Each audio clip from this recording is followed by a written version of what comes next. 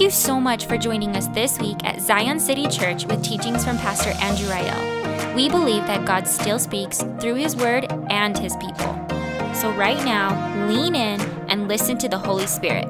We hope that this message encourages you, inspires you, and brings you into a deeper love and worship of Jesus. Thanks for listening, and thanks for being a part of Zion City Church.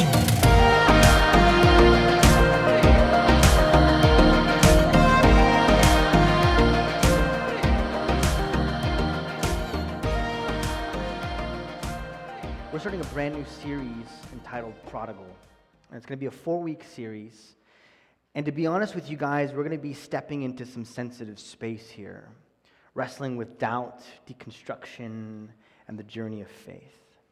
You see, there is a phenomena happening in the Western church that right now seems to be spreading like wildfire in communities of faith like ours. In studies just before the pandemic, it was reported that the best estimates show that by the year 2050, over 42 million young people who grow up in a Christian environment will lose their faith. Other studies show that before 2050, 176,000 churches in America will close their doors. 176,000. The earliest reports coming back from the pandemic was that church attendance across the United States was cut down by a third, and a majority of those people aren't coming back. What is going on? We are seeing people walk away from church, walk away from their faith, and ultimately walk away from Jesus entirely. Over the next 4 weeks, we're going to step into this sensitive space and begin having really important conversations about doubt, deconstruction, and this journey of faith. My hope here is that when we're done, our church can have the tools to navigate those fragile moments where someone is experiencing a crisis of faith and be able to walk with them through it to the other side. I want to start today's message kind of with a quick recap of the story we just landed here in Luke 24. And if I may, I want to do this from the perspective of the two disciples on the road to Emmaus, Cleopas and the one who's not named, which if you're the one who's not named, you're kind of bummed. Honestly, like Cleopas gets to be in here, but you don't, but nonetheless. So kind of from their perspective. So I want you to imagine you're a Jew, and all your life, you've been waiting for this one who's called the Messiah. That every single time you gather in synagogue, there's teachings and readings about the one who would come and free your people. You, in your heritage of faith, you're aware of the stories of your people being brought out of Egypt and then brought out of Babylon, and you find yourself again under the thumb of an oppressor. This time it's the Roman Empire.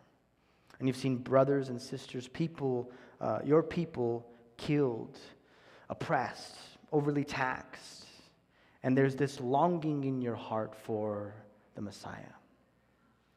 One day you get word about a homeless rabbi from the town of Nazareth. And in your mind you think, Nazareth, right? Its reputation precedes it, and that nothing really good comes out of Nazareth.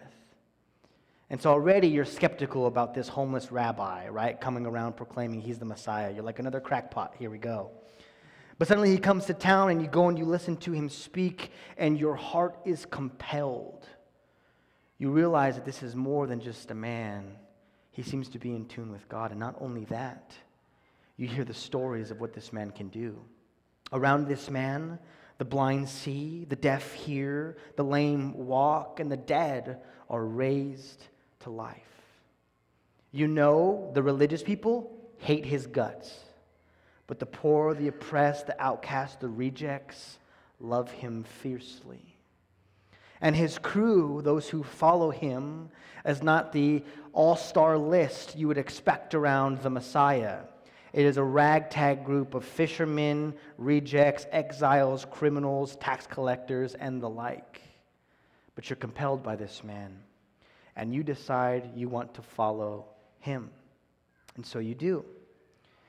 And you begin to feel hope rise in you as this man Jesus is doing things the Messiah would do. He's setting the captive free. He's loving the lost. And it feels like we're starting to gain momentum. The movement is gaining people, and it's gaining traction, and it's gaining momentum. And every city, they're expecting of Jesus. So when he shows up, crowds arrive just to hear this man speak. And it feels as if we're finally going to do it. We're going to overthrow the empire. Then on a Friday night, you get word that Jesus has been arrested and that he currently is in the hands of the religious leaders who had made promise that if they get their hands on him, he will die. Late Friday evening, you get the word that he has been killed, crucified. And with him go the dreams of your freedom. With him goes the hope of a new and better world moving forward. With him, your dreams die. And Saturday is terrible. You're rethinking again, wow, how foolish could I be? I should have seen the signs. I should have known. I should have thought better. And this community is in turmoil. Those who followed him closely have all scattered and abandoned him. And the only thing holding this movement together is a handful of women who believe the words he said, but are just as distraught as the rest of the community. Well, it's Sunday, and you decide it's time to ditch town. The dream's dead. The revolt's over, right? This outrising against the empire has finished. It's time to go home. We're going to make our way to Emmaus. So you grab your buddy, who's unnamed, and you guys begin to make your way out. And on your way out, you decide, let's swing by the apostles' house and just give our love and say goodbye, and we'll move on from there. So you walk into the room, and the room's chaotic. There seems to be this stir and this buzz, and you walk into the room and saying, what's going on? And they let you know, the woman went to the tomb this morning, and they say that he was gone, and that angels spoke to them. And in Luke 24, it tells us that everyone in the room thought that what the women were speaking was nonsense. They're like, stop it. It's over. He's dead. It's done. Let's not make up any stories. It is what it is. And two of the disciples, Peter and John, race back to the tomb, and they confirm that he is not there, but they do not see him either. They begin to assume grave robbers or something of the like has taken him. And so there you and your buddy begin to make your way back to Emmaus, heartbroken, lost, distraught, disappointed, defeated. And so this is where we find these two disciples on the road to Emmaus. Starting in verse 13, it says this, now that same day, two of them are going to a village called Emmaus, about 7 miles from Jerusalem. And they were talking with each other about everything that had happened. As they're making their way down the road, they can't help but feel disappointed, discouraged, disillusioned. And they begin to kind of process out loud, what even happened? It was going great, it seemed to be going good, then all of a sudden, it's all over. Brothers and sisters, many have walked this road to Emmaus. Many have journeyed down the place where they were disappointed and disillusioned by this man Jesus.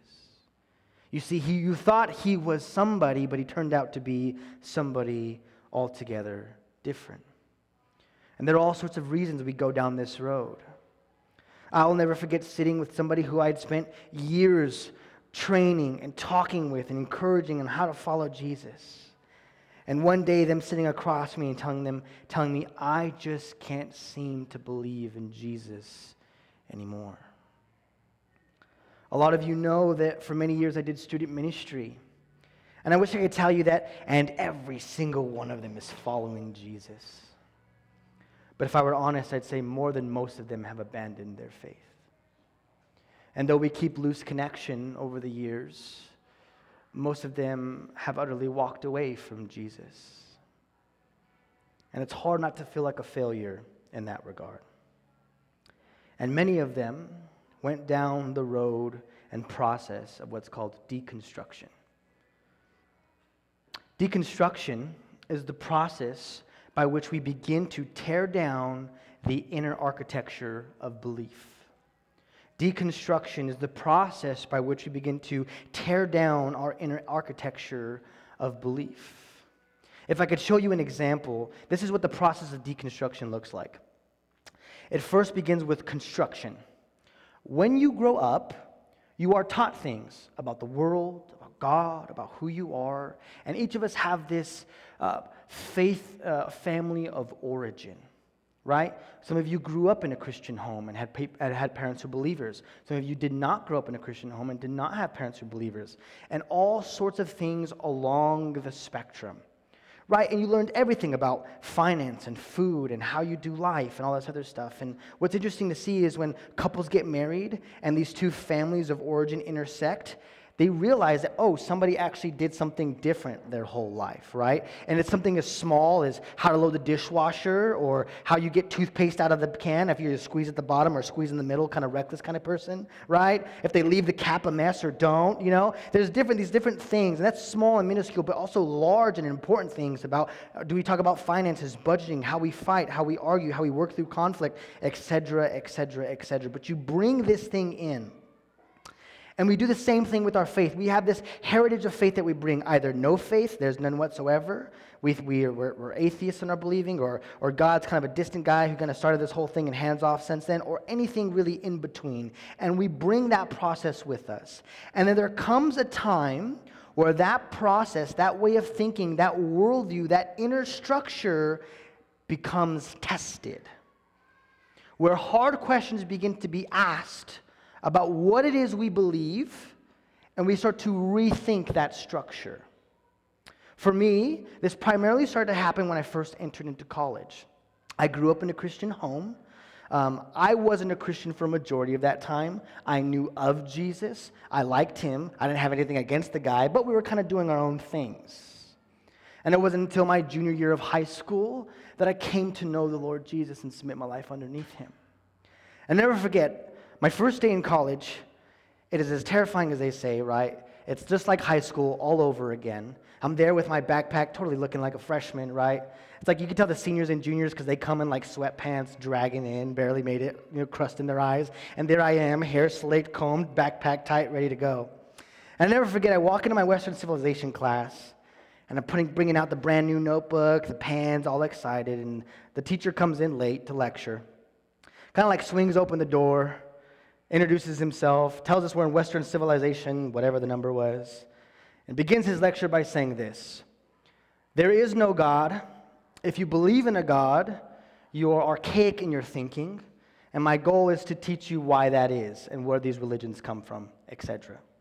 And I was like, did I sign up for the right class, right? Like, what on earth did I sign up for? Atheism 101? And I never forget that was like one of the first moments where it was not just shaken, but directly attacked. And throughout that class, he kept posing questions and ideas and all these different things that caused me to begin to wrestle with those realities. And then going to college, I began to have more and more friends who were atheists, and they would ask me the hard questions of, if there's a good God, why is there evil in the world? And if God was at the beginning of everything, who created God, etc., etc., etc. And so suddenly, this world that seemed to me black and white, there's God, he's real, he exists, becomes gray. And there's all these questions I now have to answer about who this God is that I follow. And I began the process of deconstruction, of figuring out why I believe what I believe. And so the process goes like this. You come with a construction, a way of viewing the world. That is then tested, shaken. And so there's this process of figuring out, okay, why do I believe what I believe? And then from there is a reconstruction. And for some people, that reconstruction looks like faith. But for others, it looks like walking away. That when they've tested and wrestled with these questions, then the life they build on after that is there is no God, and that's my new construct. That's my new framework. This is what we're talking when we're having conversations around deconstruction. Now, there are two modes of deconstruction I want to lay before us today, and I'm borrowing greatly from Joshua Ryan Butler's work out of Tempe, Arizona. And the two phrases in the scriptures that I think describe these two ways of deconstruction are this. First, you have heard it said, but I say to you, i.e., Jesus. And the other way of deconstruction is that way of the serpent. Did God really say? Now, I want to address this first one first, because there's two types of deconstruction, one healthy, one unhealthy. Let's take Jesus's "you have heard it said." Jesus was often deconstructing the frameworks that the religious leaders had about who God is and what the scriptures say. We know this in the Sermon on the Mount because he says this: "You have heard it said, an eye for an eye, a tooth for a tooth. But I say unto you, love your enemies." Right? And he does this all throughout the Sermon on the Mount. He sets up the structure that they have, and he says, this is what you've heard, but this is actually what the scriptures teach. Now, it's to be clear here, Jesus is not deconstructing the Old Testament. All throughout Jesus' ministry, he is saying, you have heard it said, you've heard it said, you've heard it said, or it is written, it is written, it is written. Jesus is a fan of the Old Testament. It fulfills all the things in which he came here to do. However, what he is deconstructing is the bad teaching around it, done by the Pharisees and the religious leaders at the time. So he's saying, here's the framework you guys are dealing with. That's not the framework the scriptures teach. Here's the framework. He's deconstructing. He's saying, here are those things. That's not true. Here's what's actually true. Instead, here's a proper interpretation of those passages. And so, some helpful areas where I deconstructed in my walk with Jesus. My first was the view of the scriptures.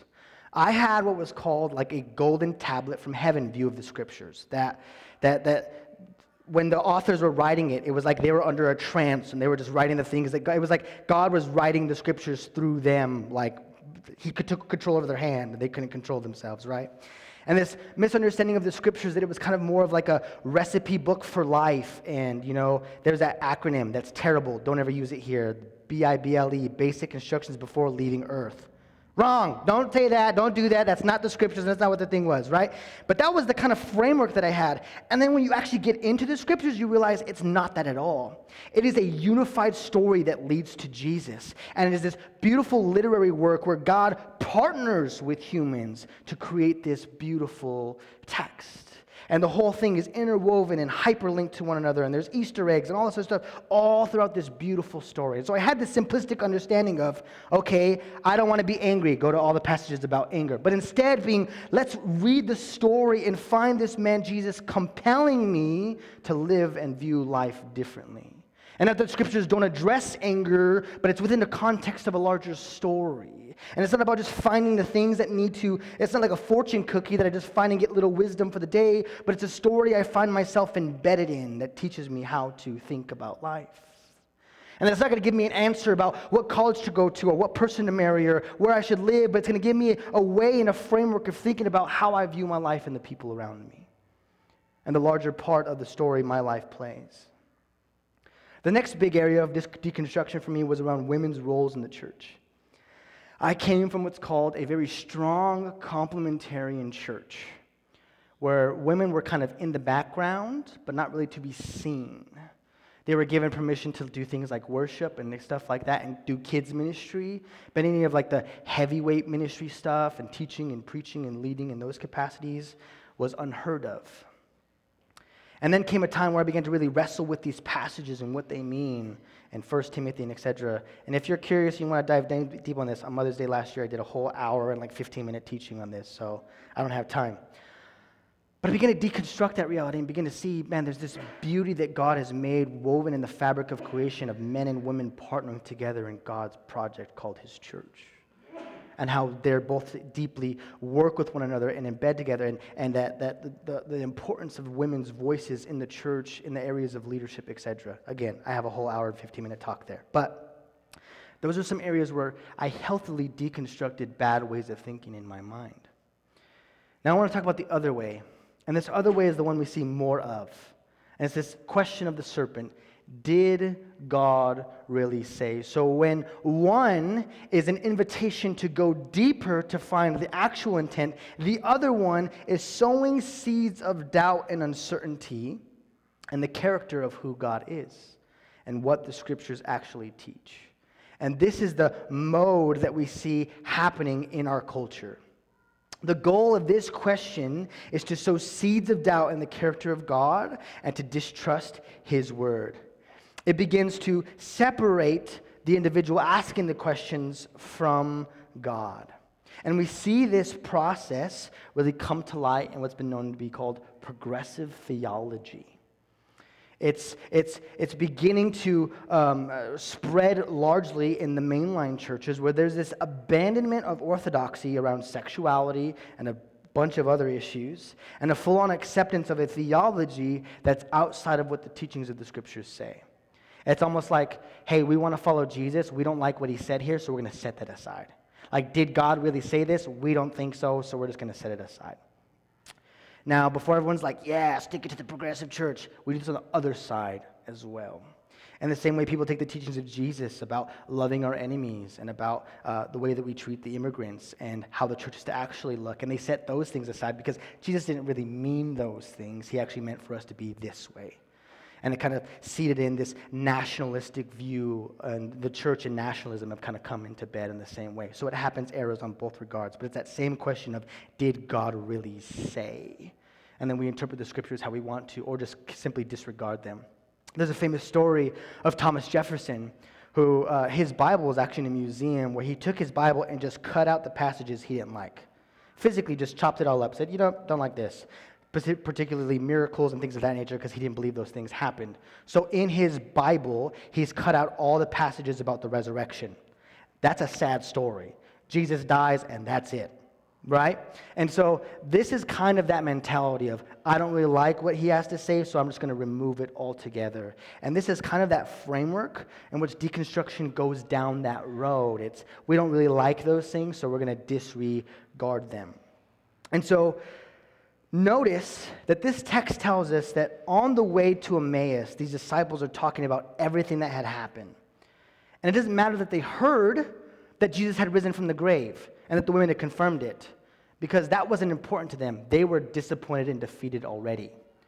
And so they didn't care enough to stick around and see if he was actually alive. They had already settled in their hearts what was true. He wasn't the one. And so they are hurt, disappointed, and disillusioned. Now watch what happens next. Verse 15. As they talked and discussed these things with each other, Jesus himself came up and walked along with them, but they were kept from recognizing him. And I love this. And if you hear anything, hear this. While they're walking away from Jesus, Jesus is walking along with them. While they're walking away from Jesus, Jesus is walking along with them. And this is the heart of the one who we follow. That even in our rebellion and our pride and our own ways of thinking, as we walk away, he walks with us. This is the heart of the Savior. This is the heart of Jesus. Now, here's what's really important. When Jesus rolls up to these disciples on the road, he's not like, well, look at the ones who don't believe.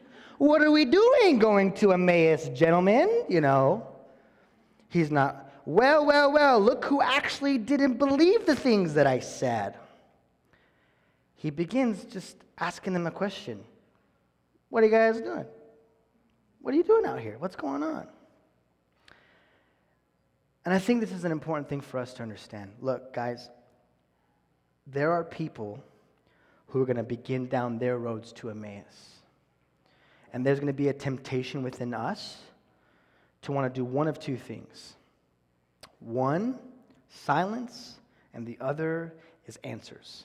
And these have been the default modes of the church. For example, somebody comes into the community and asks the hard question of, how do we deal with a good God who does X, Y, or Z? And the church is just like, just believe, brother.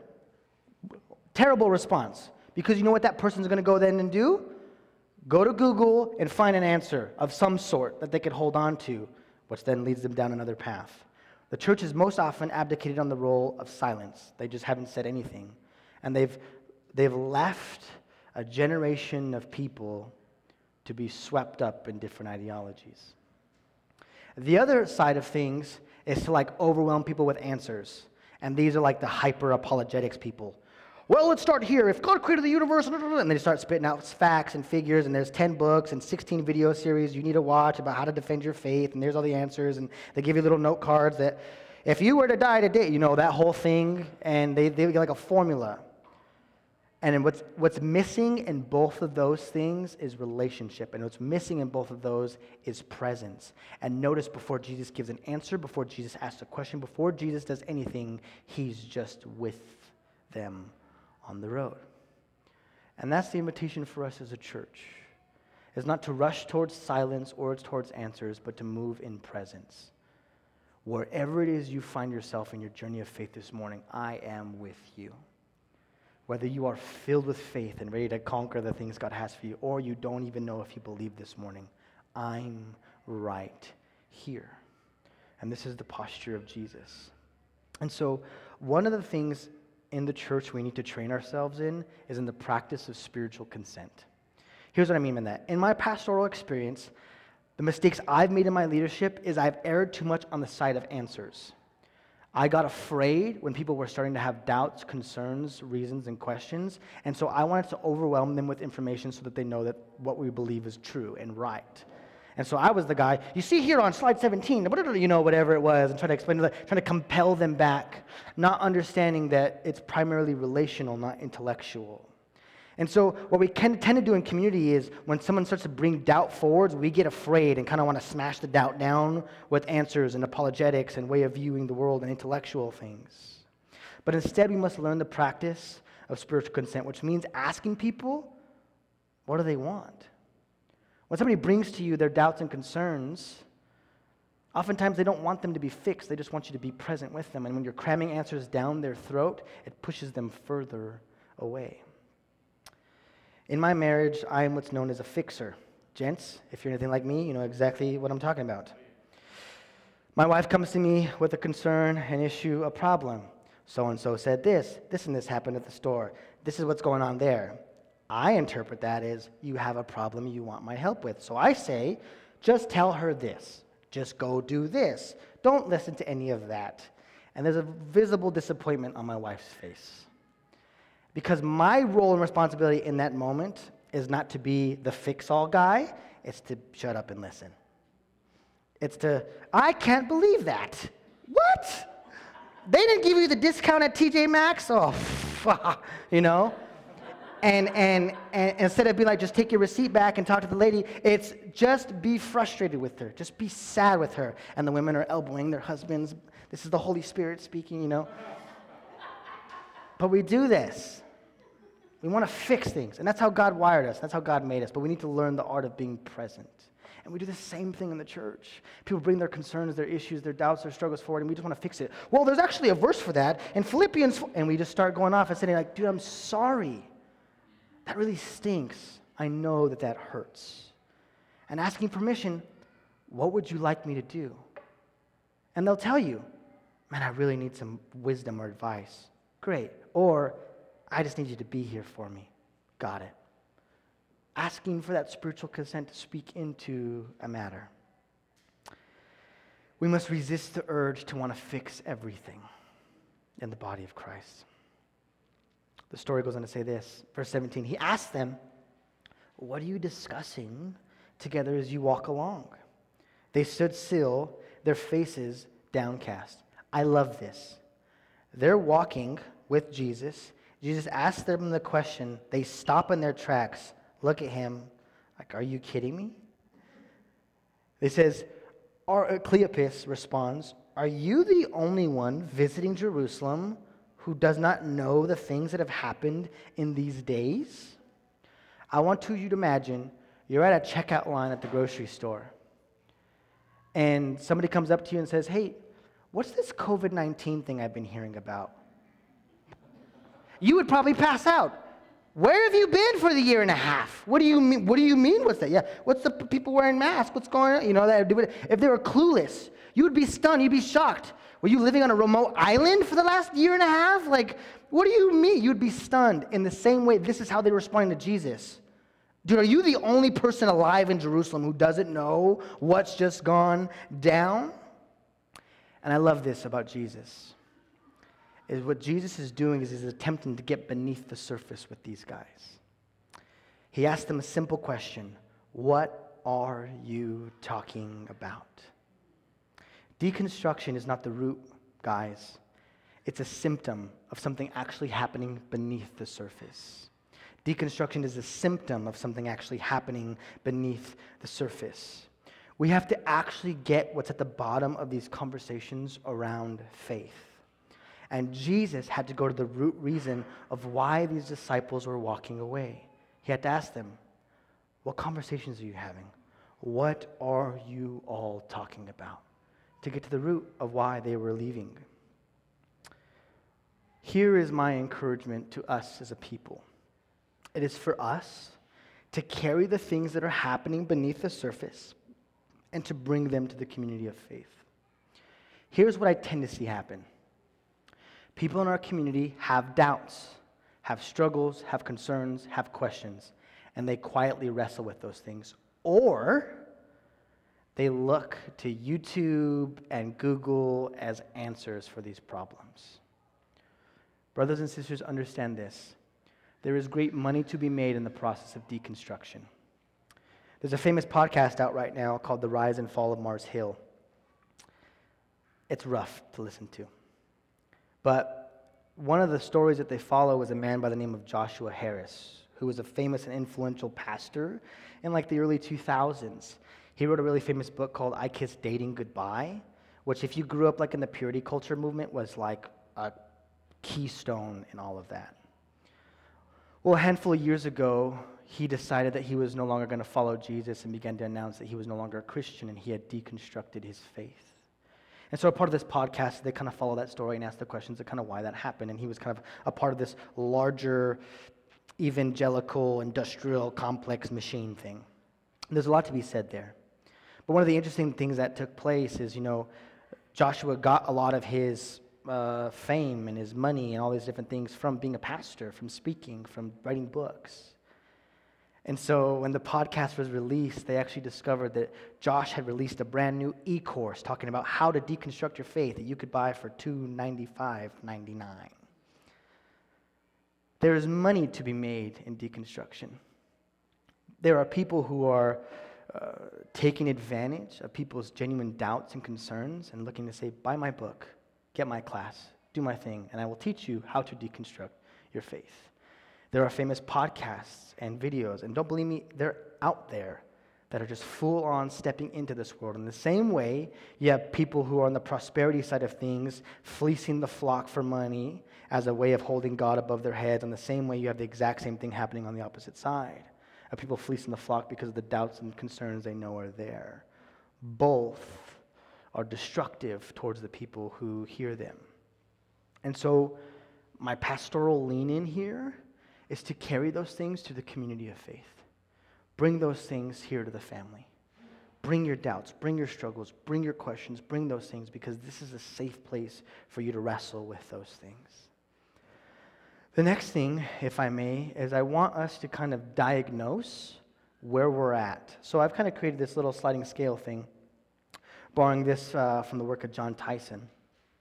And so one of the first questions we have to ask ourselves when we're kind of feeling these different things is, first, are you in a season of doubt? Anybody who's been following Jesus longer than 5 minutes can tell you there are seasons of doubt. Some of them long, prolonged, hard, difficult, challenging. Some of them short, not prolonged. But there are seasons of doubt. And so the first question is just to ask that. Am I just right now in a season of doubt? Am I just wrestling through right now whether I believe this for sure or not, or is there something actually beneath the surface? The next scale down is what's called the dark night of the soul. A lot of times what happens in apprenticeship to Jesus is there come seasons of life where it feels that God is absent. And a lot of people take that sign of that feeling of God's absence to think of his non-existence. But rather, his absence is an invitation to press in deeper. And that's what's been come to known as the dark night of the soul. That you feel that God is far from you, but instead of walking away, you press in further. The next step down the sliding scale is, are you beginning the process of deconstruction? are you starting to pull apart your faith? And the last part is, are you outright denying your faith? Are you saying you no longer believe what the scriptures teach?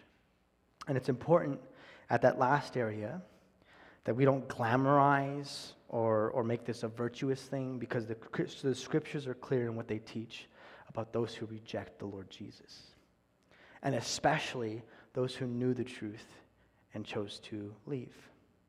And so there's a pastoral warning there, but it's for us to discern and diagnose where we are on that scale in community. Notice what happens next. Verse 19. "What things?" he asked. "About Jesus of Nazareth," they replied. "He was a prophet, powerful in word and deed before God and all the people. The chief priests and our rulers handed him over to be sentenced to death, and they crucified him. But we had hoped that he was the one who was going to redeem Israel. And what's more, it's the third day since all this took place. In addition, some of our women amazed us. They went to the tomb early this morning, but they did not find his body. They came and told us, and they'd seen a vision of angels who said he was alive. Then some of our companions went to the tomb and found it as the women had said, but they did not see Jesus." When Jesus asked them this question, it brings to light why they walked away. In these three words, we had hoped. We're disappointed. We're disillusioned. We're distraught. We thought he was this, but he's actually not. And notice that it wasn't about evidence for them, that it wasn't intellectual, that it wasn't something that's happening in the mind. It was something that happened deep in the heart, because there was evidence that Jesus was no longer there. So they could have asked the question, then where is he? But they were already wounded from their hopes being let down. Remember, if deconstruction is the symptom, we have to get to the root. What is the cause? And in my pastoral experience, there are primarily 4 reasons for deconstruction. The first is church hurt. And this is the most common.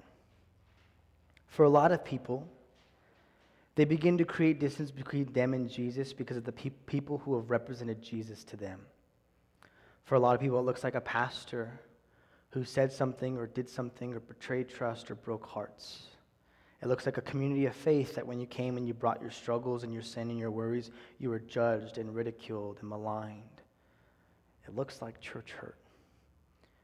And they think, if that's what Jesus is like, I want none of it. It comes from family of origins where you had parents who proclaimed to be followers of Jesus, but your dad was an alcoholic, your mom was verbally abusive, whatever. And so you're saying, if that's Jesus, I want none of that. And it begins the process of deconstruction. The next one, candidly, and what I see frequently, is straight up bad teaching. There are so many people who are taught of a certain way of reading the scriptures that when they're faced with difficult questions and evidence because of the way they read the scriptures, they think either facts or the Bible is true. Both can't be, and end up leaving their faith. Not realizing it wasn't the scriptures that was disagreeing with the facts, it was their interpretation of how the scriptures are to be read and understood. And there's like 15 lectures there. But that's one thing that I see often. It's just bad teaching. I think a lot of, like, if you were a Jew growing up in Jesus' time and the way the Pharisees interpreted the law and put that over the people, and then when Jesus comes, he subverts that, saying that's actually not what it is, it's this. Bad teaching could have caused people to walk away, wander from the Lord because of the improper interpretation. The next one, which is very common as well, is simply to justify sin. There's something you know that contradicts with the teachings of Jesus, and therefore, because you don't want to obey those things, you walk away. And you hide behind the easy theological arguments of, if there is a really good God, how could X, Y, or Z? Because you know that those are safeguarded things. But if you get to the root of really what it is, it's because you want to sleep with your girlfriend. It's because you want to get drunk with your friends. It's because of whatever the sin looks like. You want to justify your sin, so in doing so, you say, I don't actually believe that there's a God, because it's easier that way than to wrestle with the things and teachings that Jesus said. And the last one, candidly, is just cultural pressure. We live in a moment where genuine followers of Jesus are not popular. There's a cultural version of Jesus that is popular. It's God, the Bible, guns, America, right? That's popular. If you're in the Bible Belt, it's like that's all one synonymous thing. If you go to a super progressive city and you say the name Jesus, you are like looked at strange. My wife and I were in Portland, and I was wearing my Jesus People shirt, which was just a big old Target on my back. And we went to Powell's bookstore, which is like one of the biggest bookstores in the world. It's awesome. And the dude at the checkout was super rude to me, and I could not figure out why. I had this big old stack of Jesus books, and I had this big old Jesus People t-shirt. And he was like super, I was like trying to create conversation. How you doing, man? You know, trying to practice the things I preach and creating moments. And he was just shutting me down, you know? He was having none of it. Like even like tossing things at me, and I was like, did I do something to offend that guy? And then it kind of clicked. Oh yeah, I forgot I'm in Portland, right? You know, this is kind of, I'm over here broadcasting. I represent all the things you hate. Serve me, you know? But there's this cultural pressure around that. When if you're a genuine follower of Jesus, your friends on the right hate you, and the friends on the left hate you because you represent another way. And so there's this cultural pressure to want to just be accepted, if we're honest. Like when we have to represent Jesus' teachings on sexuality and gender right now, it's uncomfortable. We don't like that. We don't like the way that feels. And so there's this cultural pressure to say, well, we can just kind of judo around those things and we can still kind of be together. There's this cultural pressure to conform to where the tide of culture is pushing us. But beneath all of those, it's important to understand this. The root of deconstruction is always relational. They're not rejecting an idea, an intellectual thought, even an amount of evidence. They're rejecting a person, and his name is Jesus. It is always fundamentally relational. Notice, here in this story, there was evidence for the resurrection. Intellectually, they could have followed this and went all through the reasons and went and investigated all this stuff, but they didn't. Why? Because they were hurt relationally. And all of these things, fundamentally, what they come down to is a fracturing of relationship. And candidly speaking, faith is hard. Following Jesus is hard. You know what's easier? Going down the road of deconstruction, because it gives a temporary relief of not having to wrestle with these really hard questions. I love what Tyson says. He says this: we live in such a therapeutic culture that we do not know how to live with things we don't like. We live in such a time and place that everything is curated to our preferences. So when it comes to the teachings of Jesus, when he confronts you on something, we don't know what to do with it other than ignore it because we do not like it. Brothers and sisters, I am confronted with the teachings of Jesus all the time, and I'm like, I don't like that you said that, right? I don't like that you said I'm called to love and to pray for my enemies and pray for those who persecute me. I wish you said slander them, malign them, make them know that they're the enemy, right? I don't like that teaching. Right? I don't like the teaching of being humble or gentle or any of those things. But when Jesus confronts me on that, it's me learning to live with things I don't like. I don't like that, but I know that it's good or that it's true. And so watch what happens next, verse 25. And he said to them, how foolish you are, and how slow to believe in all the prophets have spoken. Did not the Messiah have to suffer these things and then enter his glory? And beginning with Moses and all the prophets, he explained to them what was said in all the scriptures concerning himself. So, if the causes for people who are leaving are church hurt, bad teaching, justification for sin, then the remedies for those are this. If it's hurt, then it's rest and healing. If it's bad teaching, then it's good teaching. If it's justification for sin, then the remedy is repentance.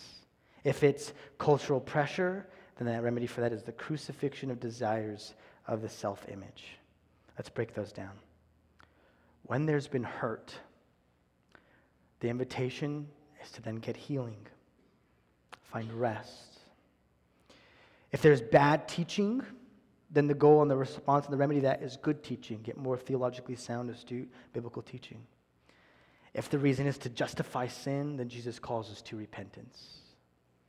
And if it's because we get in this cultural pressure, and to be honest, guys, we just all want to be liked, It's the crucifixion of the desire for self-image. No longer obeying the fear of man, but choosing to please God instead. For these disciples, they had to get their bad teaching corrected by Jesus. So what does Jesus do? He finds the root of the problem is, but we had hoped the Messiah was going to be what we thought he was going to be, a political leader and ruler who would institute law underneath Israel again. But that's not who Jesus was, and that's not who the Messiah was. He was coming to inaugurate a different kingdom. So Jesus says, let me explain to you who I am. And he goes throughout all the scriptures, and he teaches them. And right at that moment, they believe. Right? Wrong. It's moving in the right direction, but they still do not believe. And so when Jesus fully explains who he is, what his heart's like, and what his intentions are, they still don't believe. So watch what happens next. As they approached the village to which they were going, Jesus continued on as if he was going farther. I love this little detail. This is free. It's not a part of the sermon. That Jesus pretended like he was going further, even though the whole reason he was on the road was for these two disciples. Well, guys, I'm this way still. Safe travels. See you later. I'm really going now. I promise, And then at that moment, they urged Jesus to come with them. No. Dude, it's getting late. There's coyotes on the road or whatever, right? No, Jesus, just come, hang out with us. Not Jesus. You guy, come and hang out with us. Stay with us. It's almost evening. The day's almost over. So he went in to stay with them. If you insist. And when he was at the table with them, this happens. He takes the bread, he gives thanks, and he breaks it, and he divides it among them, and he gave it to them. And then their eyes were opened, and they recognized him. And then he disappeared from their sight. They asked each other, were not our hearts burning within us while he talked with us on the road and opened the scriptures to us? Jesus began by explaining who he was, and it began with this conviction, this stirring that, is this him? But it still wasn't sure until communion. And this is the beautiful reality. The resurrection didn't solve everything, but his presence did. And it was once Jesus shared a meal with them, they realized who he was. And there's so much to be said there. But it was only in the act of communion that they saw Jesus for who he actually was. And I think nothing speaks more to the reason he came than that. Lastly is this. They got up at once and returned to Jerusalem. And they found the 11 and those with them and assembled together and saying, it is true. The Lord has risen and has appeared to Simon. Then the two told what had happened and how Jesus recognized them when he broke bread. The goal for those who deconstruct is to reconstruct back a flourishing relationship with Jesus. Brothers and sisters, here's the reality. Genuine faith is not clean, cut, and dry. It's messy. It's filled with seasons of wrestling with God and seasons of hope. And we must learn how we walk through each of these seasons. What if I told you that these seasons we experience as crises of faith were not signs of a weak faith, but actually evidence of a real faith and an invitation to press in deeper to Jesus? I love this story, and I'll invite worship back up and Ash, our host, back up to lead us in the rest of this time together. But this is the heart of Jesus. It's not to be cruel and judgmental, but to be merciful to those who doubt, to be merciful to those who are in the process of walking away from him.